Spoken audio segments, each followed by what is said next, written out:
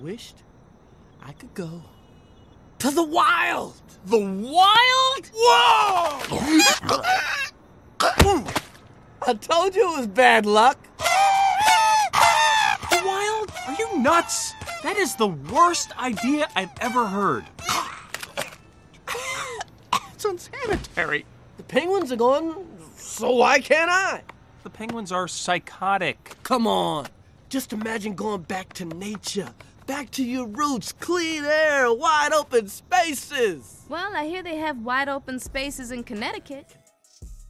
Ladies and gentlemen, welcome to the wildest edition of Nick's Nonfiction Ever. I'm your host, comic Nick Muniz. The onus of bonus is upon us. This is Jon Krakauer, his bestseller, Into the Wild. In April of 1992, a young man from a well-to-do family hitchhiked to Alaska and walked alone into the wilderness north of Mount McKinley. He'd given $25,000 in savings to charity, abandoned his car and most of his possessions, burned his cash, threw his wallet into a river, and invented this new life for himself. 4 months later, his decomposed body was found by a moose hunter. How did Christopher Johnson McCandless come to die in this unforgettable story? If you're a reader, Jon Krakauer is a household name. We are going to have Under the Banner of Heaven about the Mormons, Church of Latter-day Saints, beaten wives. We're going to do Into Thin Air. He summited Mount Everest. This is Krakauer's breakthrough book. And just when you think it can't take another turn, this outdoorsman finds another big old bend in the river. There is character development. He puts on his Sigmund Freud nose, does a bunch of cocaine, and then self-diagnoses the family of the victims. The whole McCandles are going to get psychoanalyzed today, because who just walks into the wild? I'm the same age as this kid, Chris. There are no babes out there in the woods. There are other feral dudes you're going to run into, some with guns. I don't know what this kid was chasing. Jon Krakauer, he went up to Alaska when he was a young man going through his own existential crisis. There are not a lot of ways to prove yourself as a man in the world today. You could take a fourth part-time job or get another thriving career at the Amazon warehouse. You see what we're saying? The Native American boys were kicked out of the tribe for a month like a Cub Scout, the Eagle Scouts, and just told, hey, go make it work. You are out in the wild now. It will definitely add to the character development, and Krakauer, he throws the plot line future past. He thinks he's Quentin Tarantino the way he writes these books, so I summarized it into 8 chapters today. Let's go about the author. We'll do it quick. Jon Krakauer, we'll have him back again, born in 1954 in Massachusetts, moved around a lot, raised. Majority of his childhood took place in Oregon, and then he went back to New Hampshire for college. Graduated in 1976, married 4 years later. Him and his lovely wife moved to Washington after he released this book, the bestseller, Into the Wild. And in that 4-year period, 1976 to 80, is when he climbed the Devil's Thumb in Alaska. Sometimes you come across a book and it seems like the perfect conjecture of realities in your life. I just moved up to Boulder, getting out of the city, you know? I'm on the trajectory of this crazy Chris. This is a perfect book. I'm living in Boulder. I'm looking at, there is a Devil's Thumb on the South Ridge, hiked Green Mountain. Mother Nature is calling. Here's one for you. You look outside, you see the snow hit the mountains in this city before you know it's going to snow. And you got the meteorologist on TV. He gets it wrong 50% of the days. I can just air out my scrotum hair and I know which way it's blowing for getting snow that night. Some other of Krakauer's books include Eiger Dreams. That was in 1992. He wrote Banner of Heaven, Into Thin Air, Where Men Win Glory. That was one from 2009 about an Army Ranger NFL player. 2015, Missoula, Rape and the Justice System in a College Town. That's probably his most political book, but that Latter-day Saints one is going to raise some pitchforks if we have any ex-Mormon listeners. Right next to Utah, we got the runoff in the cities out here. Now you know about Jon Krakauer. He's going to become a regular author here on the show. I'm happy we're here for a bonus, no whip clip. I'm putting more effort into the February one. That one's going to be a riot. It's we're going over some graphics. We're talking love languages. Into the Wild by Jon Krakauer, Chapter 1, The Stampede Trail. Outside of Fairbanks, Alaska, a truck driver stops for a hitchhiker who introduces himself as Alex. Alex is going to be the pseudonym for our, quotes, hero for the day, Christopher Johnson McCandles. I'm going to be using these names interchangeably. Alex was known to his family as an intelligent, idealistic young man who believed that life is best lived alone in nature. Krakauer writes cyclically, remember that thesis for the end of the book, and he adds a lot of irony too, so the details matter. This kid the truck driver found told him, I'd been walking around the United States for the past 2 years. I'm not lost. I've been prepping myself for the Alaskan wilderness. You can call me Alexander Supertramp. Supertramp, his last name. And they just put this movie on Netflix too, so if you watched that, you know the definition of leather tramp and a supertramp, all in good time. Jim Gallion is the name of the truck driver, and he was the last human soul to ever see Chris McCandles alive. And at first, Jim Gallion was thinking, this kid, he's not just another delusional visitor of the Alaskan frontier. He, for the entire 2-hour ride, was talking about his hardcore survival skill sets, even though he didn't even bring an axe. And he made that a big thing to the people he met along his journey. I'm going into the wild. I'm not even going to bring a freaking way to chop my wood, bro. One time I was having a bonfire, high school bonfire, backyards, and me and my friends were like, we have this pallet that we can't break down. Let's just burn the corner off. Entire pallet catches on fire. Got to break down the wood. Lesson number 1. He doesn't even have a compass. He doesn't have snowshoes. He's going into the Alaskan bush. This is nothing like anything we have in the lower 48. It's the most wild America gets. They say the quiet up there is a negative decibel. McCandles, he's been planning on hitting this Stampede Trail north of Mount McKinley. It's an unmarked route where some hunter trails intersect. And this guy's like, all right, I'll drive you off the beaten path if you want. Gallion drops him off in the April of 1992. And then the book fasts forward. Krakauer takes us in his time machine to September of 1992, when 5 strangers fortuitously converged on the abandoned bus that he was staying in on the trail. So he only lasted 4 months out there in the wild. The later chapters are going to detail his final minutes alive, but his note read, the death note SOS, shoot on sight. I need your help. I am injured, near death, and too weak to hike out of here. I am all alone. This is capital, no joke. In the name of God, please save me. I am out collecting berries close by and will return soon.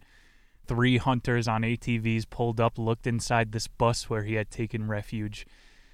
They smelt it before they came upon it, and they called in the state troopers to evacuate the body. You could look up modern pictures. They had a Chinook 2-rotored helicopter have to airlift this bus because so many tourists were going up there to check out this thing. There were people living in the bus before him. It's just been these people that run away from civilization and make it out there, and this was like one of these outposts.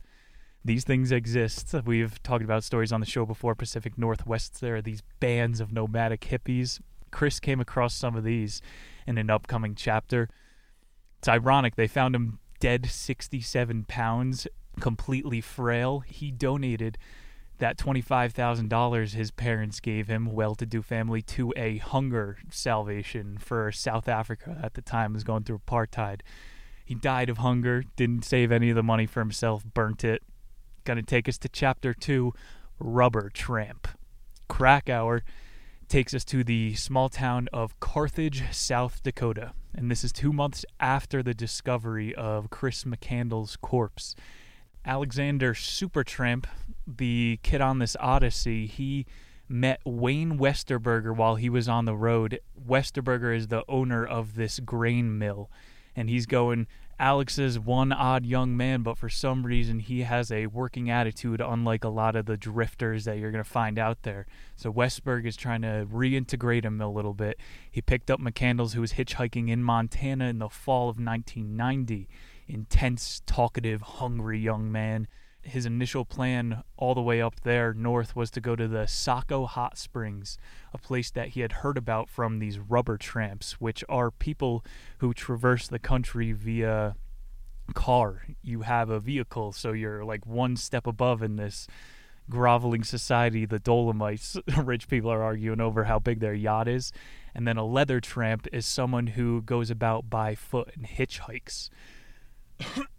It was a rainy day when Westerberger gave him shelter, and McCandless stayed with him for 3 days and was like, I'm definitely going to come back here. You're telling me if I need work, you're going to see me one day. And it was only a few weeks later McCandless showed up eager to learn how to drive one of these combines, the giant tractors. Westerberger was sitting with him, and he just gets out of the tractor at one point. He's like, congrats, you're a combiner. You learn on the fly.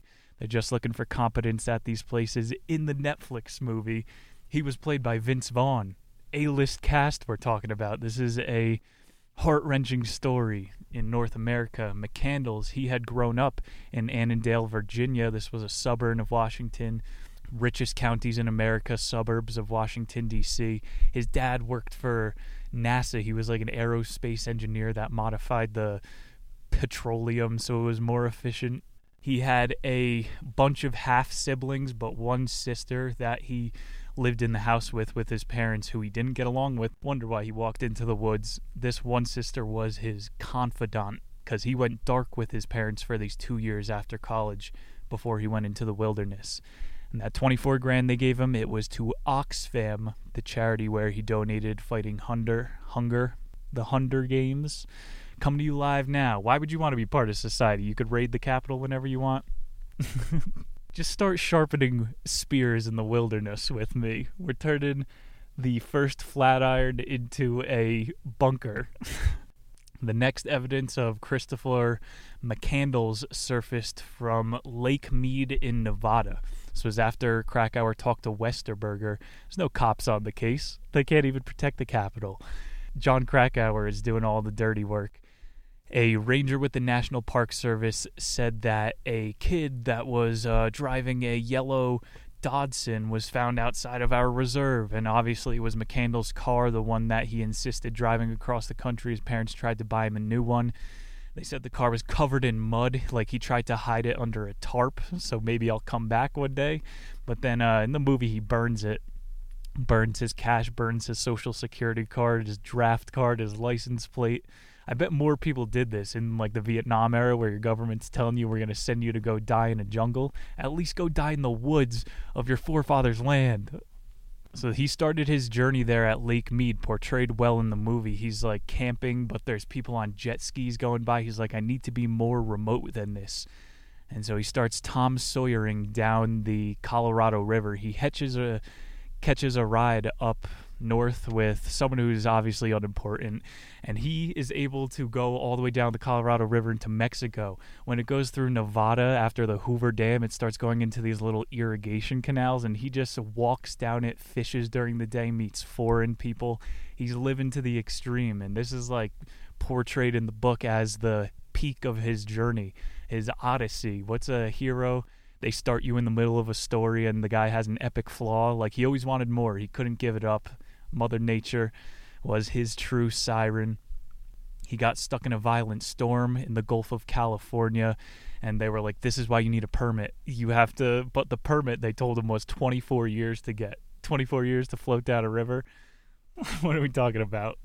He didn't even go down with a helmet, though, so nuanced opinions. He took the risk. He probably should have died. He survived when he tried to walk back over the border. They were like, you can't just be crossing the earth willy-nilly. You know, there are permits for this, and he is, like, totally lost on the language of humanity. It's going to take us to Chapter 3, Nature's Relapse. He was down in the desert. He hitches, starts learning how to ride the rails, but before he goes all in on that, takes a decent stop in Los Angeles. There are multiple.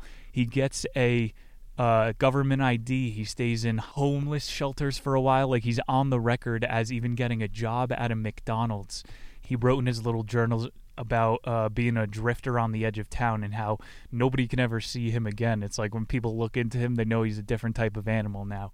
He's asking people for the time, and they're like, you're a homeless person. He's like, I was just living with my parents 10 months ago.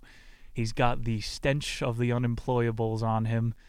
McCandless doesn't last long there. He's back out leather tramping. and he writes to Jan and Bob Burris, who become his, like, hippie road parents. And he turns up at their campsite, and they tell him, "What? I thought you were getting a job. You're going back to the straight old edge." And he's like, "No, even the people at McDonald's are too plastic. They told me I had to wear socks while working making fries."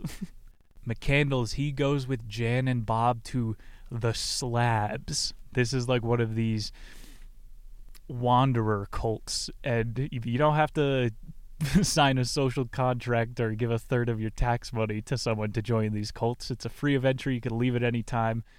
This is in the remnants of a demolished Navy air base, and they just like started to inhabit it. A community of drifters. They're making art out of stuff like Burning Man garbage art.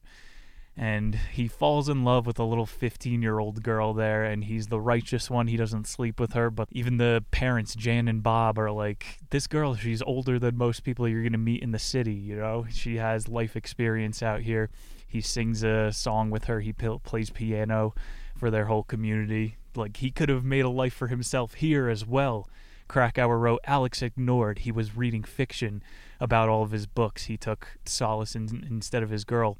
Conventionally overlooked the fact that Jack London himself had spent just a single winter in the North, and that he died by his hand on his California estate at the age of 40, fat and drunk, obese and pathetic." Jack London. Krakauer's calling him out. He's saying, "Alex, you got some false idols." Chris McCandles, Mr. Supertramp, he was reading Henry David Thoreau. That guy probably only spent a couple weeks in the wilderness. With history, he turned into the nature boy. He got the aura around him. But these guys are posers. Chris McCandles is the actual one who risked it all and went out there, and he didn't come back alive. That's how it always works. If you're actually going to take the leap, you stare into the abyss will stare back. So he start hitchhiking again. Mr. McCandles couldn't make a life for himself at the Slabs. He ditches his parents, Jan and Bob. They had a son who walked out on them as well, so this was like double the pain for them. This whole book, the whole story is tugging at your heartstrings, and there isn't a happy ending. Talk about not happy endings. Ronald Franz was a retired Army veteran who took a liking to McCandles. He was living on the outside of Sedona, or one of these towns southwest, and this old fisherman just came up to him one day, was like, "You don't look like you should be out here. You're well-spoken. What's going on?" And Alex was like, "I'm not destitute. I have a college education. I can make a living for myself. I choose to do this." And they're a very odd match, but they spend multiple months together. This is all borrowed time McCandles is on, and he's like, "What is this? Maybe I am an old man at heart." This guy offers to be his grandpa because he has no family left. They got killed by a drunk driver, and Alex was still all gung-ho. He's like, "You got to get back out there, man. There's young women who want to see guys like you." He's 80 years old, and he's like, "I found peace. I have a routine that'll function until I limp past the finish line." And Alex is like, "No, man. Travel. What you need is to broaden your horizons again." And so they go away. They start writing each other. Alex is hitchhiking rides, riding the rails. He gets beat up at a railway one time. They had his number on all these video cameras, so he stops taking his chances there. They sicked some dogs on him. And while he's staying up in Carthage again, making money at Westerberger's mill, he gets a letter from Franz, who had a full relapse.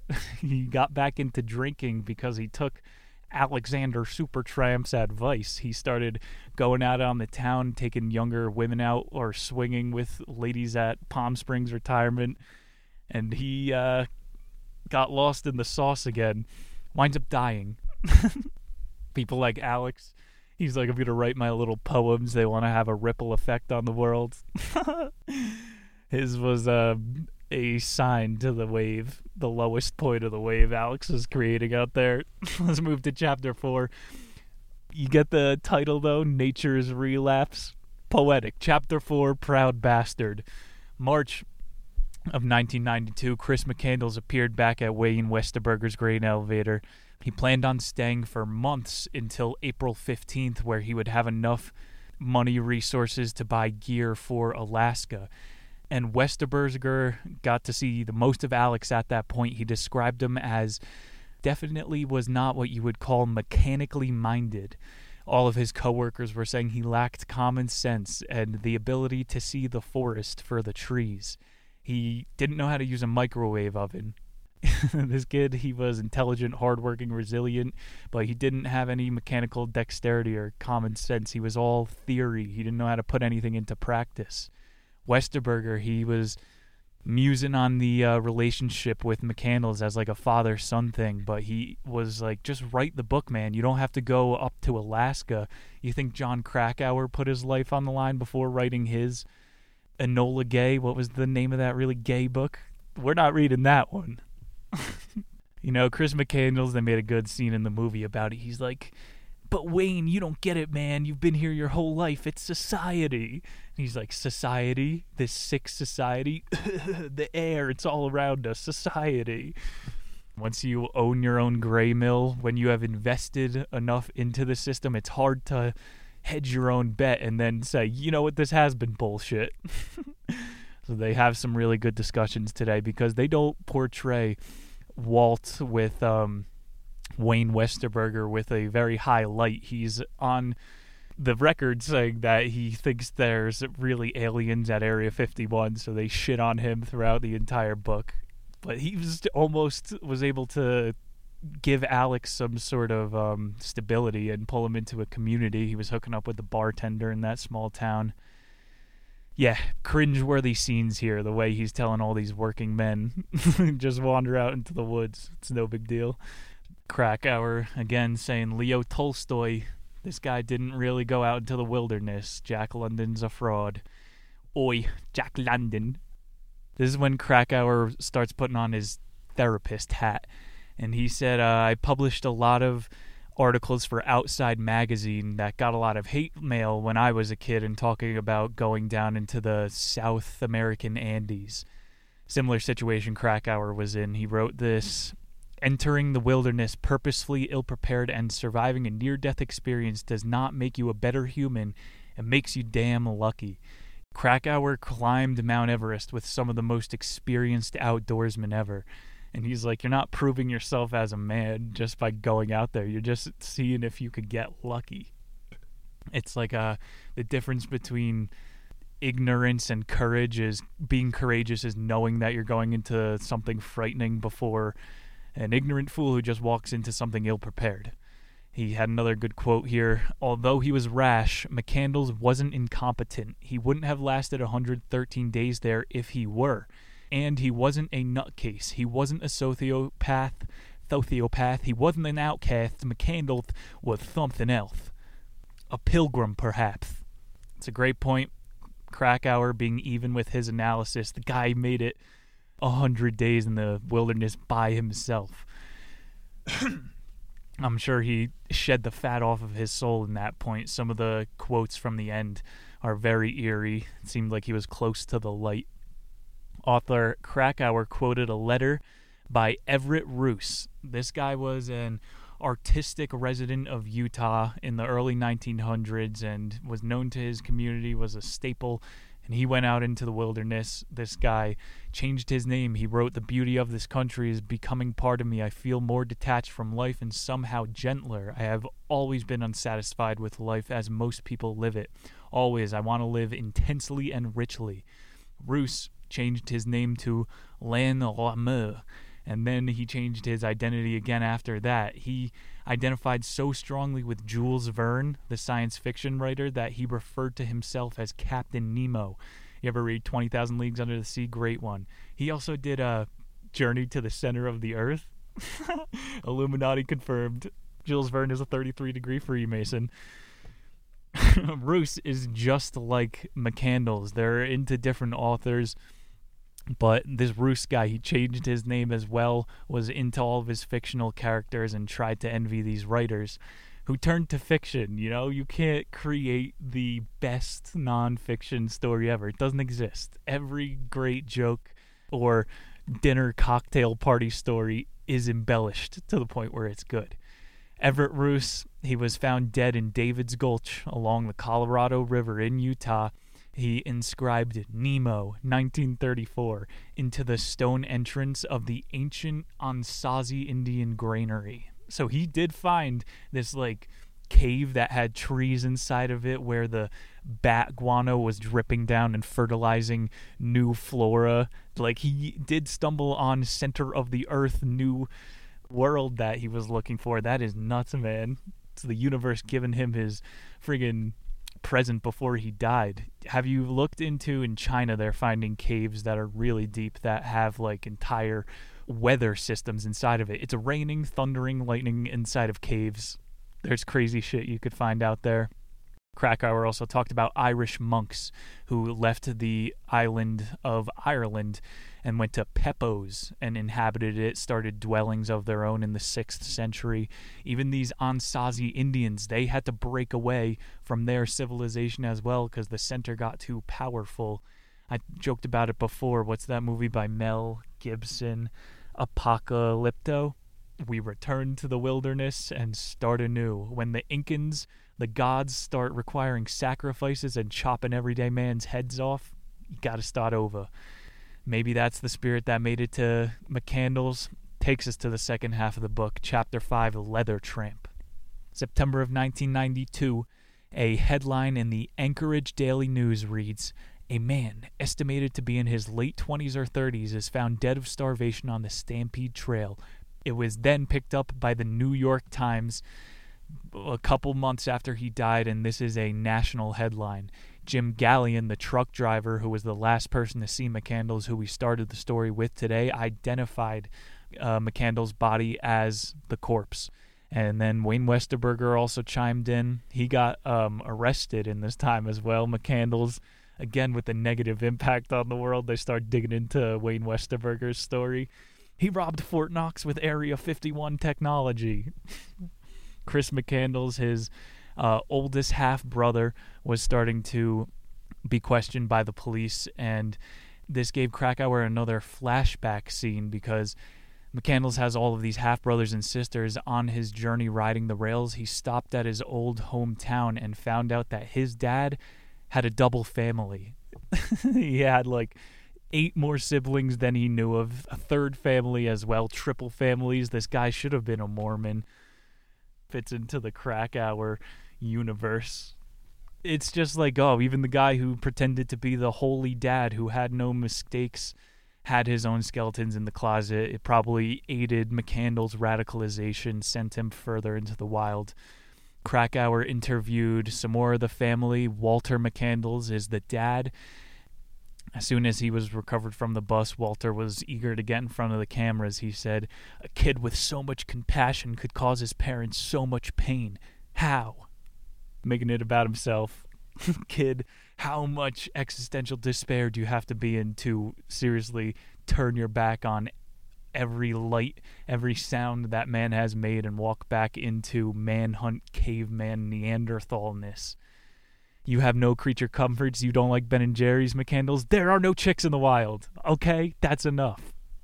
It's insane, though, how all of the family members, everybody makes it about himself. Chris McCandless, he had straight A's up until his last semester in college. He played the piano, very well with that chick. He was known for memorizing all of these authors' things. This kid was very smart. He was probably just overthinking everything too much. You wouldn't want to borrow Einstein's brain, you know what I'm saying? It's probably terrible. He's overthinking the vacuum in his lungs every time he has to breathe. I bet all you out there are breathing on manual right now. Chris McCandless had no autopilot setting. His dad's final quote for the chapter was, "There was always a little wanderlust in the family, and it was early on clear that Chris had inherited it." This chapter asked more questions than it answered, but Krakauer is good at that. He dug into the family a little bit to not totally make Chris the entire demon of the story. There's no hero. He's maybe an anti-hero. You gotta read Krakauer books with a heavy dose of nuance and irony. Chapter 6, El Segundo Familia. More backstory. I think this was when narratively he came across the double family. Krakauer, if you're writing in the 6th dimension, playing 5D chess in a 2D book, you're going to lose some of your readers here. And we're making good time here. Let me get some, hear that? I don't think you could brew hazelnut iced coffee in the wilderness. Maybe you could just stab a spigot into a tree and then syrup comes out. I'm a big syrup guy. That's enough for me to denounce humanity. Embrace monk. Chris once lost his way in the Mojave Desert. He nearly died of dehydration. His parents reprimanded him for this, and this was the summer he was going into college. So even when he was 18, he didn't go out with any friends and do this road trip. He drove down to the deserts, the Grand Canyon they said he went to. This kid was always inheriting the wanderlust, as his dad said. McCandless, he kept it hidden from his sister that they had that second family, so she had even more empathy for him because she was like, oh, my brother had this burden on his shoulders that he didn't tell me the whole time, and he was trying to protect me. For that deed, she kept all of his secrets from his parents. He would check in with her time to time. It's all these web of lies, deception, familial politics, El Segundo, California, second family. Come on, people. His sister, though, she went through compulsive eating, and she withdrew from her husband for a long time. So the death that he subjugated himself to had a big fallout as well. Not just the ripple while he was here, but after. Chapter 7, The Devil's Thumbprint. Get to hear a little more about Jon Krakauer. We'll summarize about the authors for the future. He was a headstrong young man, very much like Chris McCandless. He didn't rule McCandless' death to suicide, just extreme self-hatred. You know, at what point are we using these medical definitions anymore? Was he depressed why he went to the woods? He has human monkey DNA. It feels good to be in nature. At 23, for reasons not dissimilar to the reasons that McCandless went into the woods, Krakauer climbed the Devil's Thumb in Alaska. You have to look up pictures of it. It's like the biggest spire in North America. It's a mountain, but it just looks like El Capitan. It looks like one of those monuments in the south, like just a giant rock that overhangs nothing. He needed climbing equipment, ice shoes, all of those picks, because at the top you just look down. There is no steady incline. This is you're climbing upside down. Krakauer, Black Diamond guy, he reached Alaska on a fishing boat. He met a woman up there who put him up for nights before he scaled the beast. I'll have pictures on the YouTube as well. Third day of his expedition, there were high winds up on the glacier, stinging sheets of snow, reduced visibility, dangerous mishaps. He almost fell into a crevasse. And I'm not going too deep into this because this is sounding like Into Thin Air, his book about Mount Everest. That one is going to be a fun story. The mountain is alive, baby. Mother Nature here. What was that? The Breath of the Wild? Call of the Wild. Isn't that some sort of Henry David Thoreau book? Sure, McCandless had his hand on that. Krakauer said it was around the 5th day he had a blunt rolled up that he decided to torch to celebrate. He's like, what if I don't make it to the top because of weather? I'm not going to be able to enjoy this thing. He's an addict. He can't decide when to burn through the rest of his stash. How do you think this guy writes books? Point there, he drops some of the ashes through the base of his tent, the one that his dad gave him as an outdoorsman, so he starts freezing to death up on the Devil's Thumb. He makes it eventually. Story isn't about him. He dangles 30,000 feet, 3,700 feet like a turd. He's just dangling up there in the wind, looking over Mount McKinley. He wrote, "The sour taste of panic rose in my throat. My eyesight blurred. I began to hyperventilate. My calves started to shake. Stiff with fear, I started working my way back down. The climb was over. The only place to go was down." So Krakauer even acknowledged that at some point during your journey, you have to start the falling action. You know, we're in Act 3 of the book now. You got to admit when the journey's over. He started going on bigger hikes to re-emit this feeling. You know, he's saying that sour panic, like pure adrenaline. You are stimulated to the max that you can as a human. Your flight or fight is on. You've got the cortisol in your veins, and not a lot of ways to prove yourself as a man here. So Krakauer knows this kid with an appetite that Chris McCandless had, everybody's got to push themselves. He just wishes that McCandless climbed a mountain where other people were also bouldering.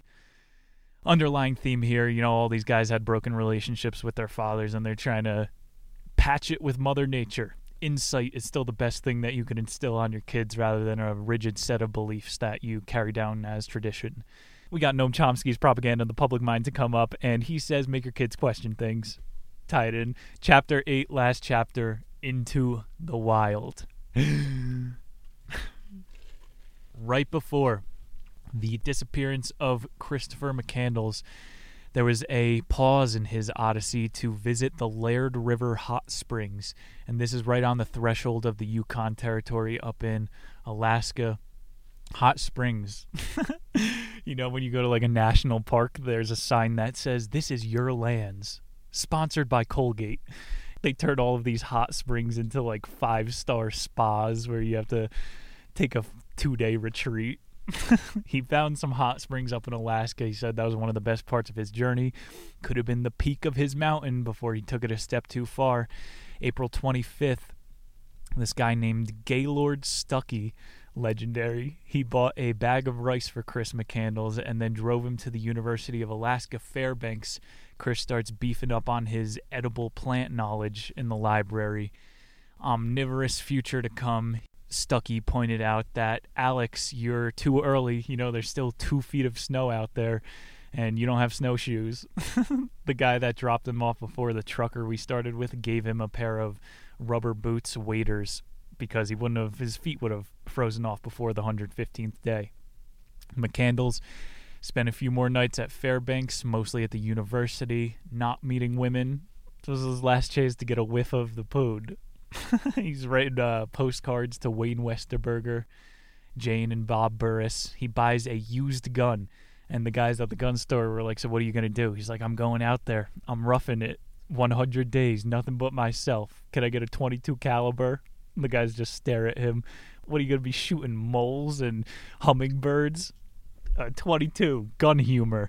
Not a very big caliber. You need some sort of, 5.56. You got to sling lead at these friggin' Yukon bears. You have moose up there.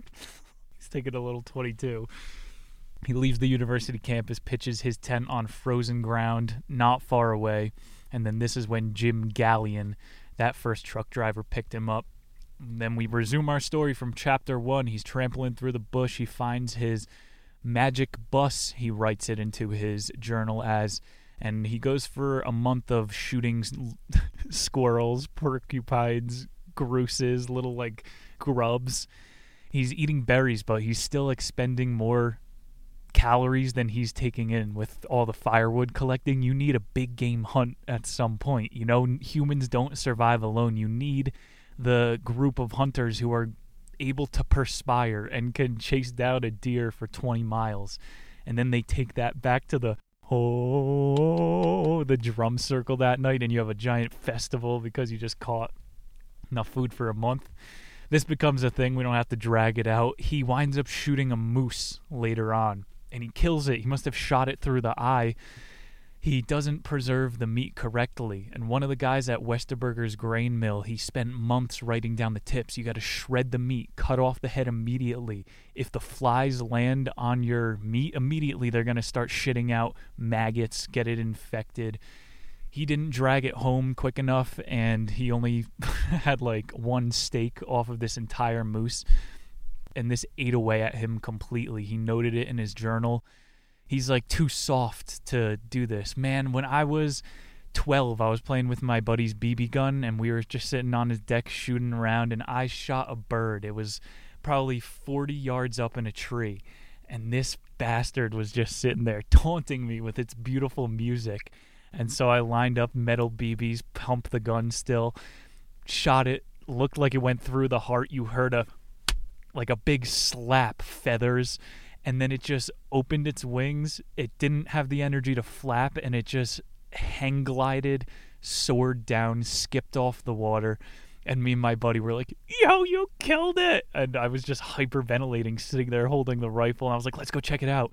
And we ran down there, and I've never felt worse This bird, a tear was running down its beak. I connected with its eternal soul. It's a part of me now.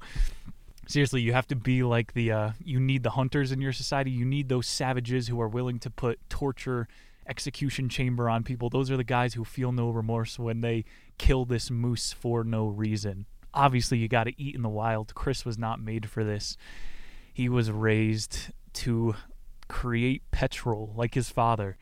And so all the meat spoils. He starts panicking at this point. He's like digging more notches in his belt loop as he gets skinnier. That guy that he got to relapse, he taught him how to work leather, which is coming in handy for him, even though he left him at the bottom of a bottle. Krakauer fast forwards to 1 year later. Him and his buddies are hiking on the Telnacken River, and they were going a mile upstream. There is a geoservation site where they're like gauging the land. A guy comes by it every week to check on the meters. He could have just posted up there for a little bit. A mile south, there was a hunter trail where it intersected. He really wasn't in the wild. McCandles didn't go as far as he thought he would. He went into himself as far as he could have. He did all of his poems, and he has these carvings around the bus. When Krakauer's men come across the bus a year later at this scene, they're like, yo, it smells here. Was he pooping where he was sleeping? Look at this mattress. Look how pathetic this is. And we got Endurance coming up in a couple weeks. This is about the original trans-Arctic journey. These guys walked across the South Pole, and they visit their site where they had to post up for a year. And they're like, we were cretins. We were subhuman at this point.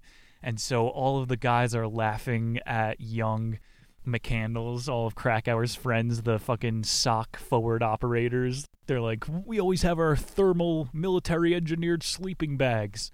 And Krakauer's like, yeah, what a pussy. But again, Krakauer to himself in one of these situations is going, I feel for this kid. And this is a pretty damn good setup compared to what I had on the Devil's Thumb where I should have died.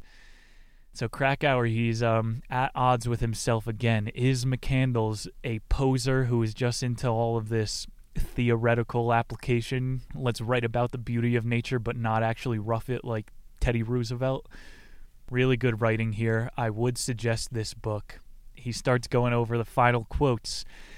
He carved into the bus, happiness only real when shared. A striking sentiment from the beginning, the kid who relentlessly was talking about solitude and nature being the only escape. On July 30th, McCandles made an ominous entry into his journal. Extremely weak, fault of potato seed, much trouble trying to stand up, starving, great jeopardy. And this sparked the entire debate. How did this kid actually die? He was 67 pounds. He was too weak to have even made it a mile north to some geostation. The argument becomes, was it a potato or was it a fungus growing on the potato seed? This wasn't too entertaining. I guess let's try to draw some English teacher irony. He spent all that time on Westerberger's potato seed farm and he couldn't tell the difference. Like he didn't pay attention to the guy who told him how to preserve the meat. He donated his food to starvation. If you're not lost in the 12 layers of irony already, it doesn't get any better. Krakauer says it wasn't the seeds of the wild potato, it was the fungus. We'll go with him, the outdoorsman. He said the body is prevented from turning what it eats into a source of usable energy if you ingest too much. If you are bound to starve no matter how much food you put into your stomach. So it was like a tapeworm he had in his stomach to end it. He could have never satiated his hunger pangs. Damn. August the 5th, Christopher McCandles is found dead. His note reads, in weakest condition of life, death looms as serious threat. The old hunters come across and we end where we start. Not sure how you have a crescendo when you write a book like that. A final message from Christopher McCandles. Alexander Supertramp, I have had a happy life, and thank the Lord. Goodbye, and may God bless all.